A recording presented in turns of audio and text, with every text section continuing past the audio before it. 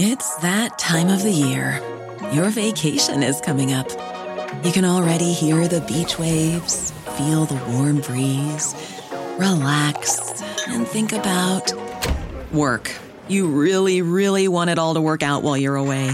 Monday.com gives you and the team that peace of mind. When all work is on one platform and everyone's in sync, things just flow. Wherever you are, tap the banner to go to Monday.com. This episode is brought to you by Shopify. Whether you're selling a little or a lot, Shopify helps you do your thing, however you cha-ching. From the launch your online shop stage, all the way to the we just hit 1 million orders stage. No matter what stage you're in, Shopify's there to help you grow. Sign up for a $1 per month trial period at shopify.com/special offer, all lowercase. That's shopify.com/special offer.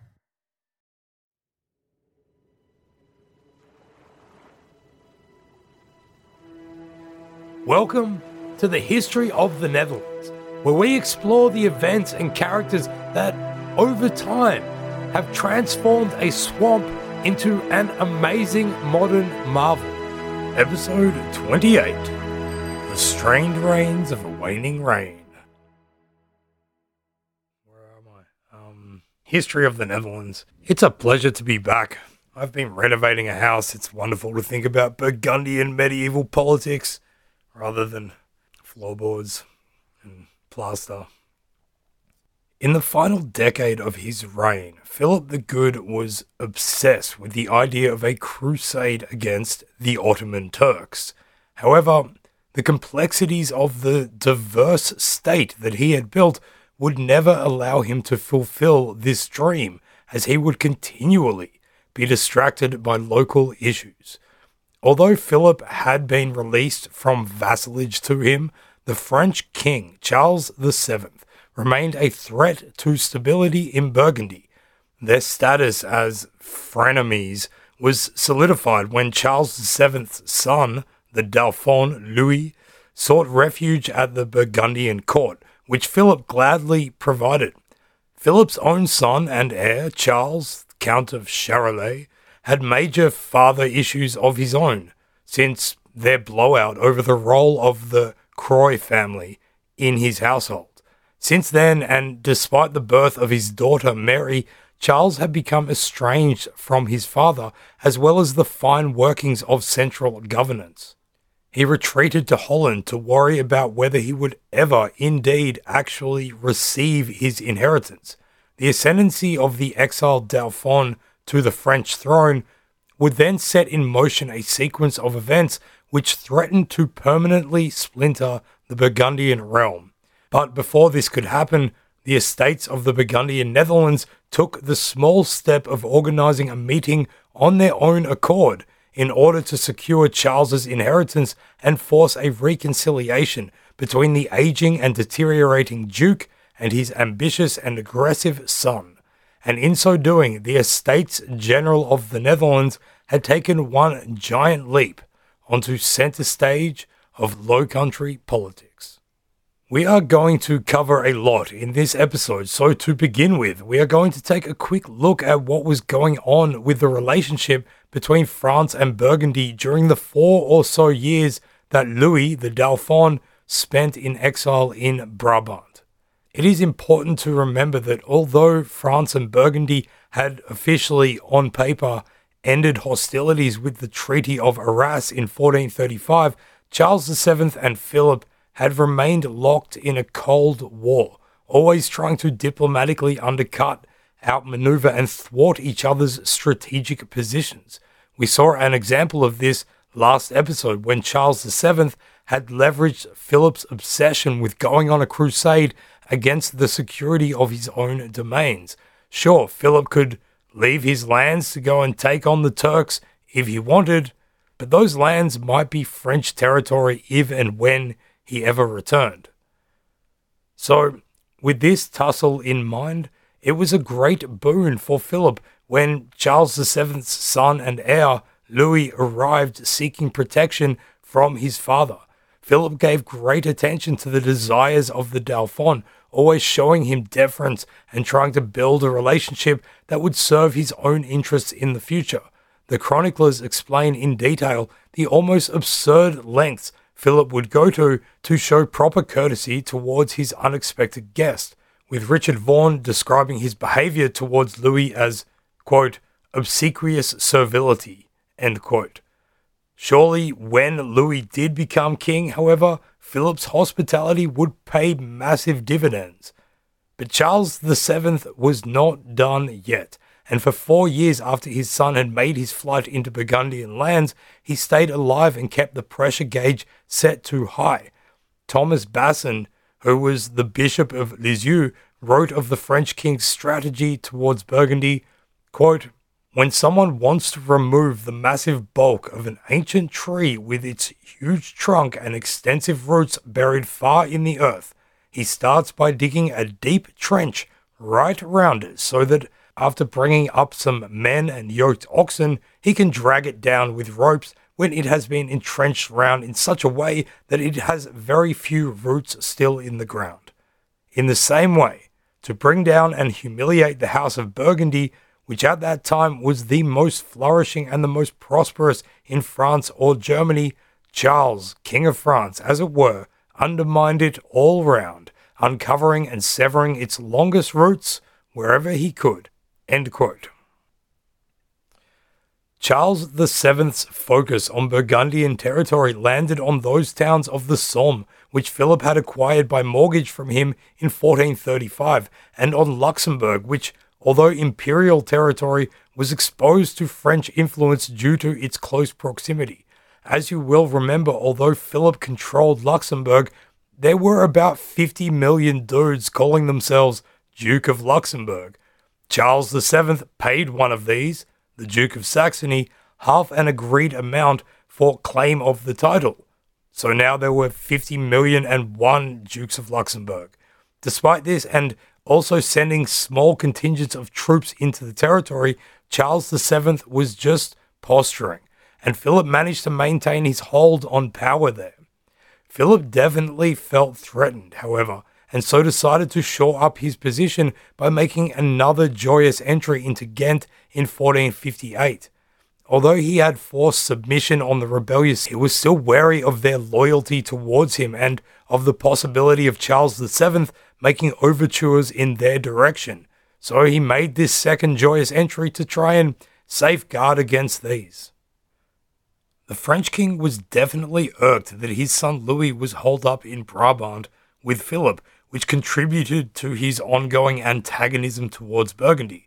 Philip had given the Dauphin a residence at Genappe for his time in exile, and he made the most of that time there. The King of France was getting on in age, so Louis was just waiting and wishing for his death so he could begin his own reign. Like literally, he had astrologers predicting for him the date and time of his father's impending death. Genappe was a great location for Louis, and his court became another centre of power in the Low Countries to which people could gravitate. Naturally, many people wanted to suck up to the person who would inevitably become one of the most powerful rulers in Europe. Louis entertained people from around Philip's domains and beyond, making sure to put the right money and words in the right pockets and ears to be able to fortify and expand his influence into the future.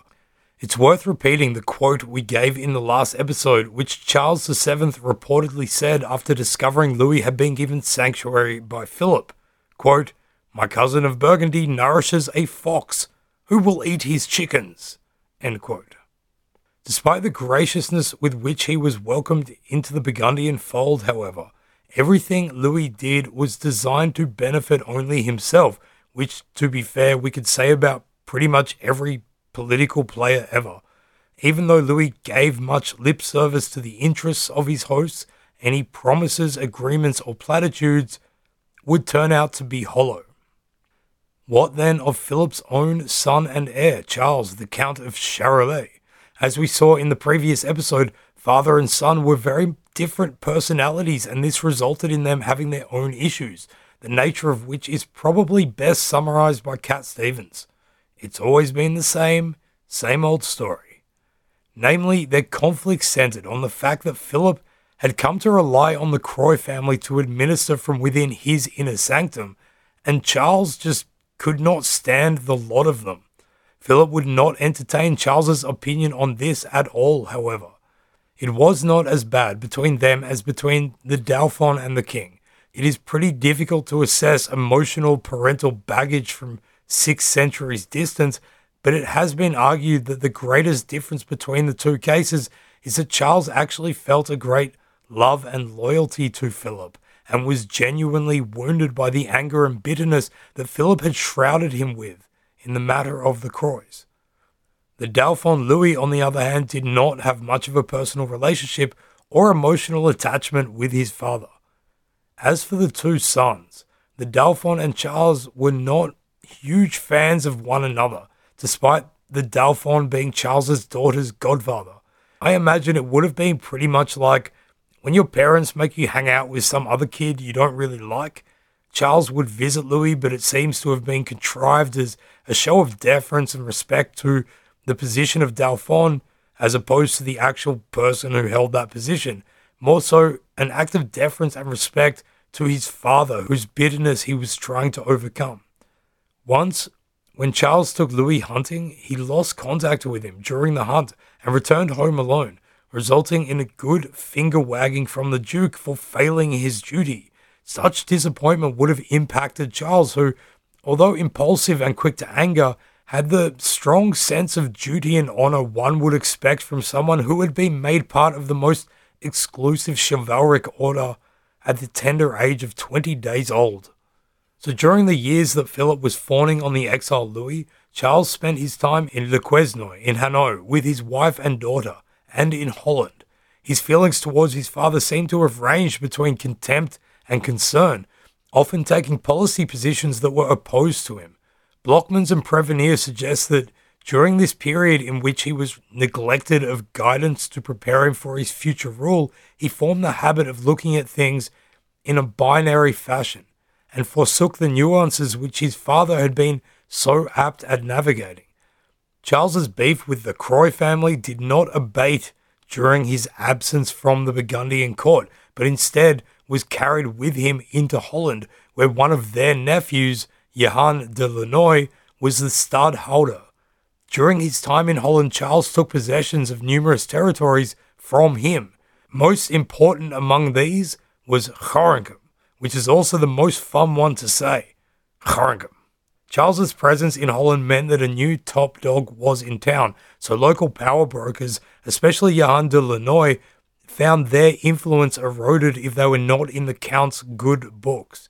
In July 1461, the French King Charles VII became bedridden due to an illness arriving from an infection on his leg, believed to have been caused by diabetes.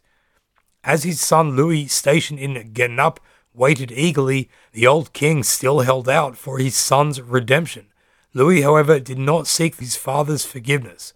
In all policies, he took the opposite stance to the king, throwing his support behind those whom his father had positioned himself against, such as the House of York in England. There was no way that Louis was going to break down in a fit of filial forgiveness and contrition. In fact, so impatient was he for his father to die that Louis moved to Avennes, closer to Paris than Genappe, so that he could receive word of his imminent ascension to the throne in the quickest time possible. His departure was interpreted by the Burgundian chronicler Chastelain as a slap in the face towards his Burgundian hosts, and showing how little he actually cared for them despite the respect and courtesy he had been shown during his time in exile. Chastelain described it, quote, "Now the king," and he means Louis here, "now the king left the duke's territories without having taken leave nor said adieu to the Countess of Charolais, although he was in her neighbourhood, and he left behind him the queen, his wife. The said queen had neither hackneys nor vehicles with which to follow her husband. Therefore the king ordered her to borrow the hackneys of the countess and chariots too. Heartily did the countess accede to this request, in spite of the fact that the thing seemed to her rather strange that a noble king, and one who had received so much honour and service from the house of Burgundy, and had promised to recognise it when the hour came, should thus depart thence without saying a word. However, in spite of all this, the Countess would gladly have given the Queen the hackneys as a gift if they had been asked, and she sent them to her by one of her equerries named Corneille de la Barre, together with the chariots and wagons. And thus the Queen left the country just as her husband had done, without saying a word either to the Duke or the Countess." End quote. Charles VII died on July 22nd, 1461, and Philip the Good, alongside a great many people, including his own son Charles, went to meet Louis in Avesnes to escort him to his coronation in Reims. It's rhymed, Reims in English, rhymes, but the French say Reims. Louis, for his part, resumed his attitude of humility and appreciation for the support he was receiving. According to Chastelain, throughout the whole process, it was Philip who shone as the great prince. This moment has even been suggested to be the proudest in his life, as he sat poised to wield significant influence over the fortunes of France, much in the fashion that his grandfather, Philip the Bold, had done 8 decades prior. For his part, Louis was happy to promote the image of a pauper king. Philip remained in Paris with him for 6 weeks after the coronation, probably waiting to be officially made the right-hand man.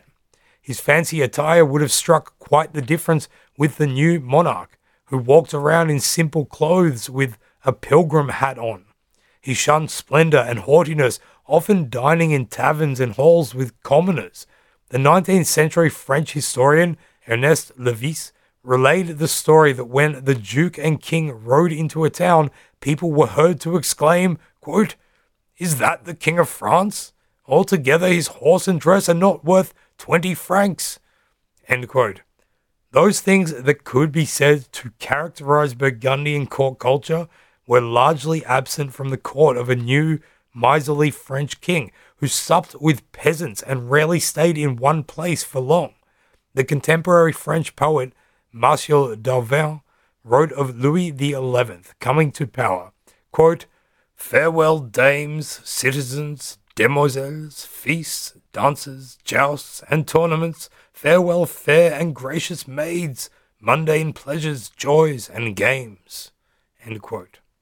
Now that he was king, however, Louis XI's true colours would come through.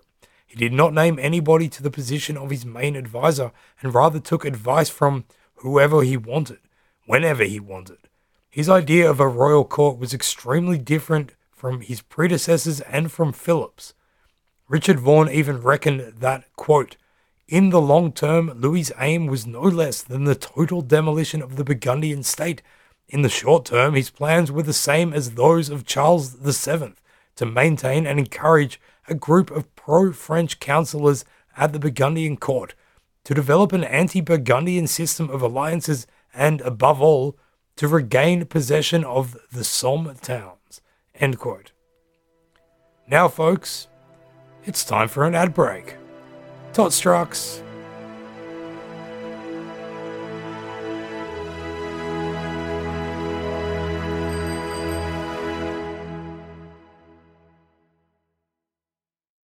Welcome back.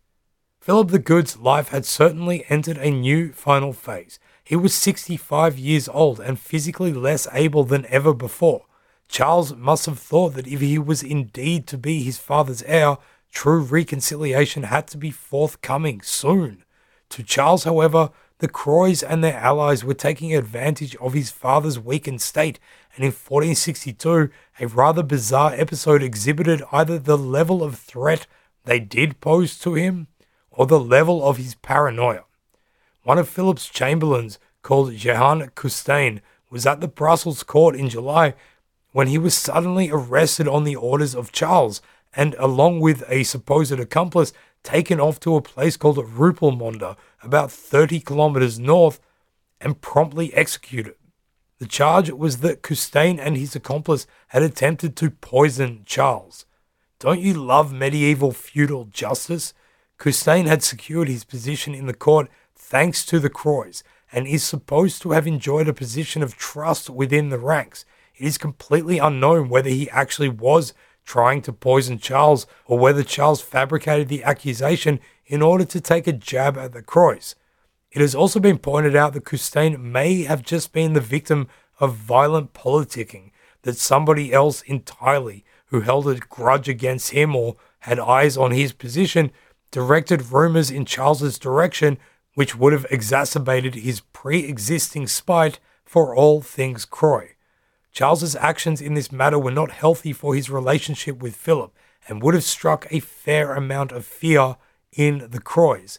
If they were manipulating the Duke against him, as he was convinced they had been, then he had just given them reason to work even harder at excluding him completely. They and their allies now knew that if and when Charles did become Duke, they would need to flee for their lives. Around the same time as this happened, Philip appointed Charles as his representative in Holland.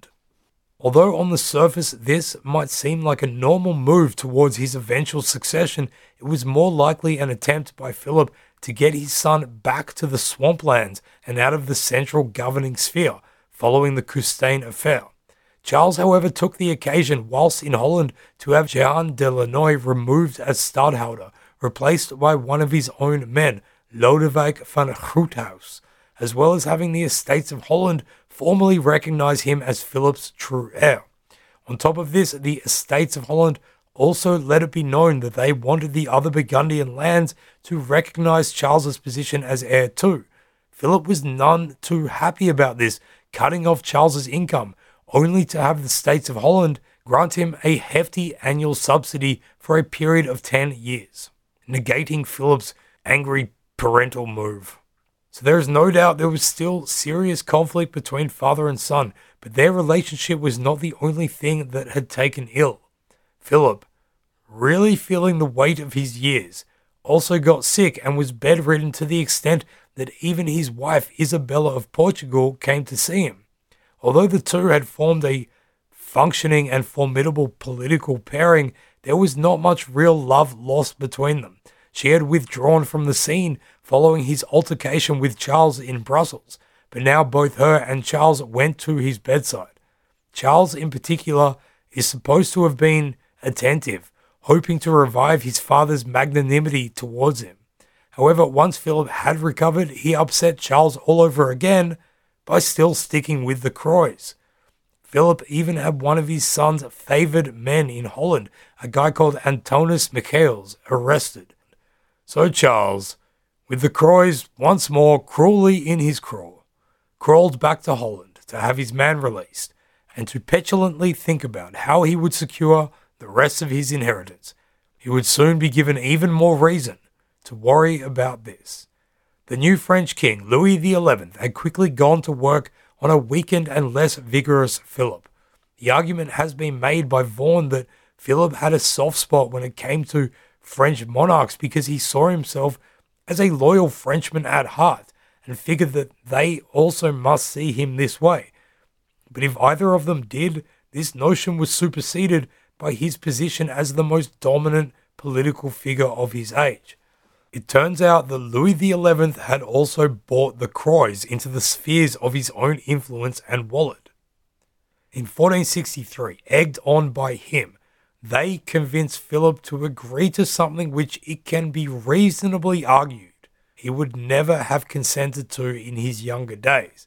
He agreed to the return of the Somme and Péronne towns to French possession, those he had acquired via the Treaty of Arras over 3 decades earlier. These were strategically important defensive towns that guarded the southern entrance into the Low Countries against French incursion, but which also provided great manpower for Burgundian forces such as the Picards, as well as other resources and tax wealth. The mortgaging of these towns to Philip in the Treaty of Arras had been one of its central and most sensational tenets, and they could only be redeemed for a huge amount of cash. People have argued ever since why exactly Philip actually went through with this deal. Perhaps he thought that by giving these towns back to France, he was displaying an act of good faith towards the new king which would pay off politically later.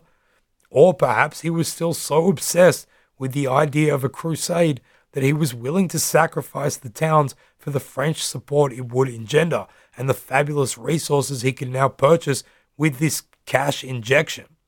What is known for sure is that it was on the advice of the Croy brothers, Jehan and Anton, both of whom were actively promoting Louis XI's interests, that Philip agreed to the deal. Louis gave Philip a nominal sum and convinced him that the rest of the payment was coming. Goodbye, Somme and Péronne towns. You are now French. When Charles heard about this, he was absolutely and understandably infuriated. An important part of his inheritance had been handed over to Louis XI without him having any say in the matter or getting anything of benefit.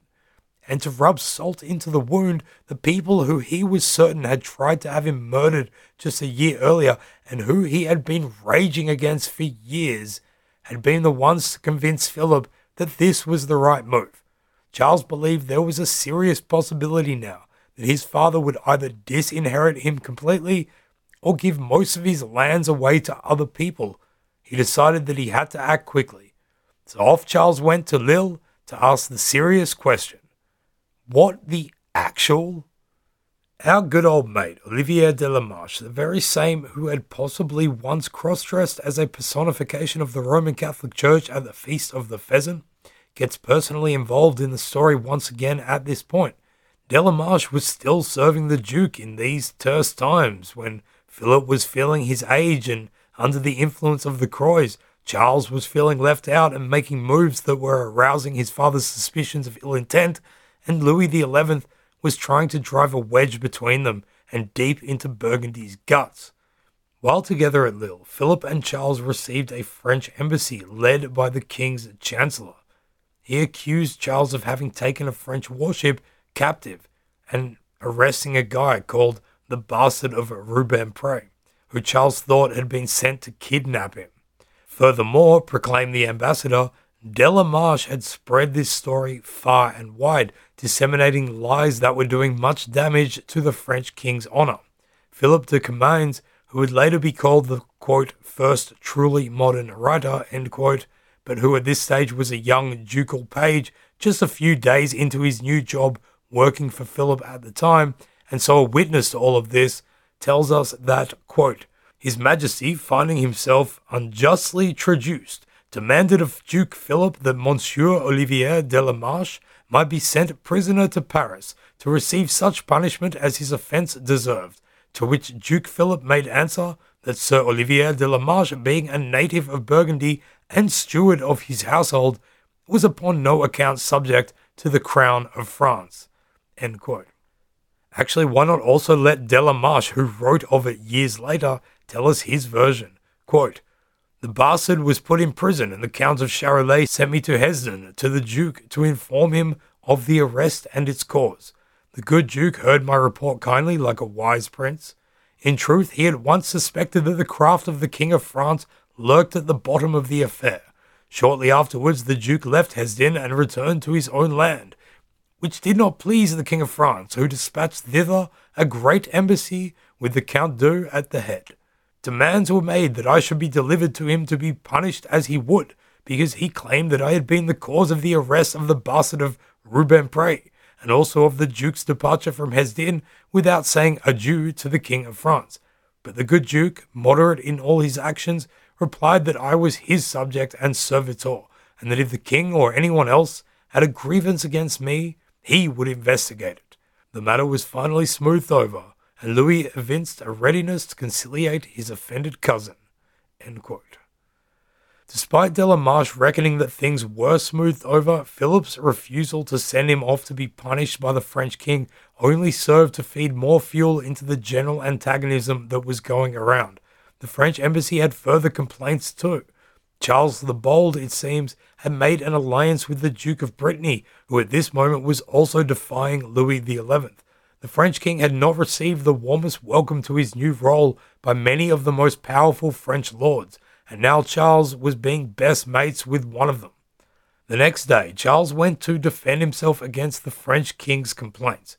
Of his new buddy, he argued that it was better for the protection of the French king that his highest nobles were close with one another so as to be able to be stronger in his service. Yeah, nice one.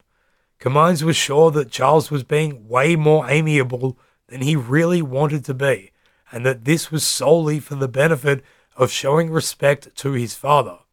Afterwards, quote, Duke Philip concluded his discourse with great modesty and wisdom, beseeching his majesty to preserve him in his favour, and that he would not easily entertain an ill opinion of him and his son. After which he called for wine and a collation, and then the ambassadors took their leave of them both. End quote. Comines continues that as the party left the room, Charles stood a small distance from his father and grabbed the attention of the Bishop of Narbonne, who was a part of the French embassy, and the last person to leave the room.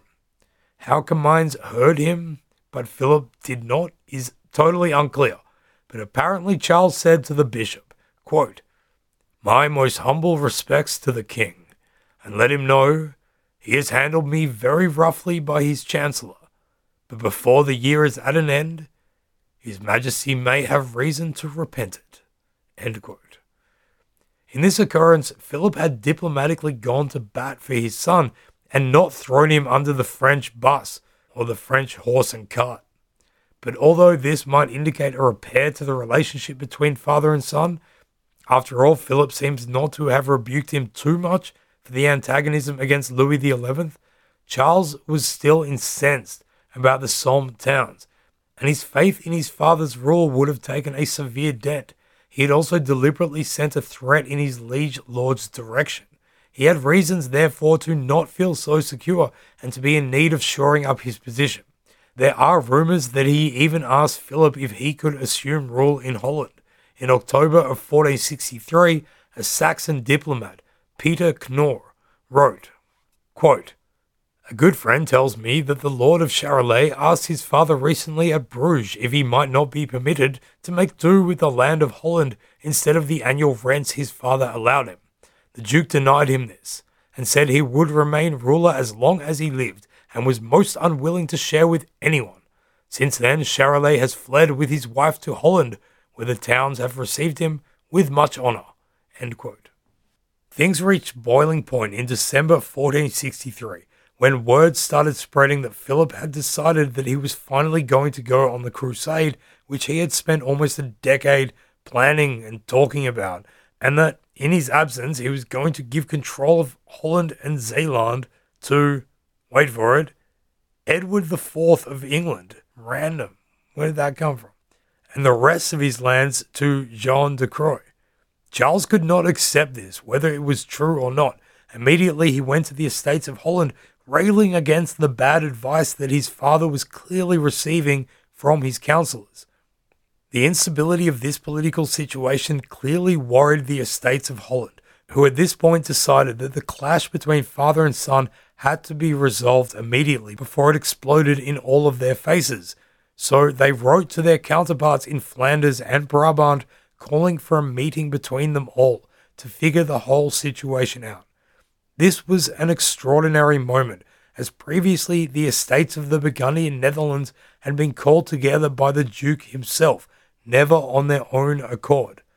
Also, whereas before they had met in order to discuss mostly financial matters, such as the introduction of the Vierlander currency, here they were plunging themselves headfirst into probably the most fundamental working of the state, the question of who was to be their sovereign. When the towns of Brabant and Flanders agreed to the proposed meeting, both Charles and Philip sent out their own letters to the estates asking them to meet because, if they're going to do it anyway, may as well make it look like it was actually all of your idea in the first place. There's a great letter that Philip wrote to the towns of Holland which sums up his acerbic feelings towards them at this point. Quote, "We are greatly marvelling how the inhabitants of our towns of Holland dare to be so presumptuous as to assemble on their own authority and to desire our subjects to assemble, seeing that it is by no means up to them to do this in our province of Holland, nor in Flanders, nor anywhere else, but that this right belongs to us as your prince and lord and to no one else. It seems to us, moreover, that you must think us very simple or ignorant to imagine that we would leave this country without providing for its government." End quote. In other words, how dare you do what I was about to do and only I can do, says the man who had zero intention of ever doing that. So, In January and February of 1464, the Estates General of the Burgundian Netherlands were assembled and major efforts were made to reconcile father and son and to bring certainty to the future of Burgundian rule. Charles used this as an opportunity to start taking the reins of reign from Philip. The chronicler Jacques Duclerc wrote of Charles speaking before the Estates General, in which he once more outlined his suspicions of Croy activity and fully set about laying a case for their expulsion and or punishment. Before we get into this, very often in medieval writing, the Latin term item is used, which means also, or in the same manner. So in the following quote, for the sake of not constantly repeating the word item, we will use one of the myriad ways that the English language provides to say the same thing. Because why not? But if you are reading along to the source material and you think we are taking liberties, we are. But we herewith cover our backsides. Charles, quote, said that after he had returned from his recent visit to the king, the Lord of Croy had told his wife, the Countess of Charolais, who was then ill, that if he hadn't been afraid of angering others, he would have taken the Count of Charolais prisoner and placed him somewhere where he could harm neither him nor anyone else. Also, he said that the Lord of Croy had claimed that no one, however notable, was comparable to him, and he cared nothing for the Count of Charolais. For he had good knights and squires who had promised and sworn to serve him till death. The Count also said that when the Lord of Croy saw him approaching, he exclaimed, "Look, here comes that great devil. While he lives, we'll have no peace at court." In the same manner, he said that the Lord of Croy had claimed after he, Charles, had withdrawn to Holland, that he had done this for fear of the Lord of Croy. On top of this, he said that the Lord of Croy had boasted that, if it came to a showdown, he was sure of the support of Artois, and that all that country was in his pocket, continuing, "What does my Lord of Charolais hope to achieve, and who does he think will help him? The Flemings and Brabanters, perhaps? He's hopeful. When it comes to the point, they'll abandon him, as they have done others." The Count continued that he reputed the people of Flanders and Brabant his loyal friends, and that the Lord of Croy's words were wickedly spoken. Nor had he any fears or worries about the loyalty of the people of Artois, Picardy, and thereabouts. Furthermore, he said he wanted everyone to know that the Lord of Croy had sent details of his birth to the Provost of Warneton, so that he could cast his horoscope, which predicted the worst possible fortune and the biggest mischiefs in the world for him. In addition to all of that, the Count continued, the said Lord of Croy had sent again to the same provost to get him, by sorcery or otherwise, to arrange for the Lord of Croy to keep his father in perpetual hatred of him. End quote. Whew. It's a pretty good rant from Charles. And speaking of rants, that brings us to today's Bet You Didn't Know That Was Dutch. The English word rant comes from the Dutch word ranten, meaning to talk nonsense, obviously. In addition to ranten, however, anyone who might have been in the Netherlands in the 1990s would know that raving is also an extremely Dutch thing to do. Ranting and raving. Bet you didn't know that was Dutch. Back to Charles and his long list of complaints against the Croys. Every time he had previously spoken out about the Croys, his father had shut him down. This time, however, perhaps feeling a bit over the whole thing, perhaps a bit embarrassed by his so easily having given up the Somme towns, and perhaps still thinking of his crusading prospects and how the weight of his responsibilities was denying them being realized, Philip remained relatively amicable with Charles. The estates continually took the lead, sending deputies to both parties and, amazingly in our view, persuaded father and son to reconcile their differences. Perhaps the magnanimity which Philip had often shown throughout his career, which he had invoked in forgiving and moving past revolts and actions that had been taken against him, was brought to bear by the old Duke one last time by showing pragmatic forgiveness to his son. Item, and more likely, the old fella could just not stop thinking about a crusade. When the estates of his provinces were next called together in March 1464, this time actually at the initiative of Philip himself, it was solely to talk about going a crusading. After this extraordinary meeting of the estates of the Burgundian Netherlands at the beginning of 1464, the rift between Charles and Philip was over, and by June of that year, the two were back on track to keep the rule of Valois Burgundian dukes going strong into the future. It's not going to last. Philip the Good's life and reign was coming to an end, and from this moment on, Charles would take centre stage and begin ruling in the place of his aging and ailing father. As Charles the Bold took the reins of government, he finally got the opportunity to do what he had been angling for years, and he expelled the Croys and the pro-French factions in the Burgundian court. Get out of here, Johann Croy. He fled to his new master, Louis XI, and France and Burgundy would find themselves once again on a violent collision course. In the next episode, we will see that while their fathers had been happy to dance around each other ominously and behind each other's backs, Charles the Bold and Louis XI were much more inclined towards open hostilities on the battlefield. The Cold War between France and Burgundy was over, and as a result, the towns of Dinant and Liège, in particular, are going to get very hot indeed. Before we leave, a big thanks to all those who have expressed interest in tours. We will come back with more information about this next month. Don't forget that if you're looking for a boat tour, the best boat tour, not only in Amsterdam, the Netherlands, Europe, but the planet, check out Those Damn Boat Guys. Just write them a message and they will organize that we can give you a boat tour of Amsterdam's canals. It's not a history of the Netherlands tour, but it's still going to be awesome anyway. You might have a chance to meet one of us, you can soak up the summer sun, and you can be socially distant in an enjoyable way. And of course, it's time to thank our new favorite people, our Patreon add-ons for this week. We want to express all our gratitude and love to Jos van Ommer and Ommers, cheers very much, to Zoe Ziakouras, Curious George, and to everybody's favorite Fitzroy centre-half back of the century, Paul Roosie Roos. Cheers as well for all the reviews coming in. We really appreciate it. It helps us a lot. Keep them coming. And before we leave, we want to give a podcast recommendation. You might be surprised to learn that we listen to a lot of podcasts and a lot of history ones. And one of our favorites is, we get the irony, the Australian Histories podcast run by Jenny. She's an absolute superstar who tells it in such a clear and engaging way. So if you're looking for the history of another random country, go and check out the Australian Histories podcast. Thanks very much, and we'll see you next time.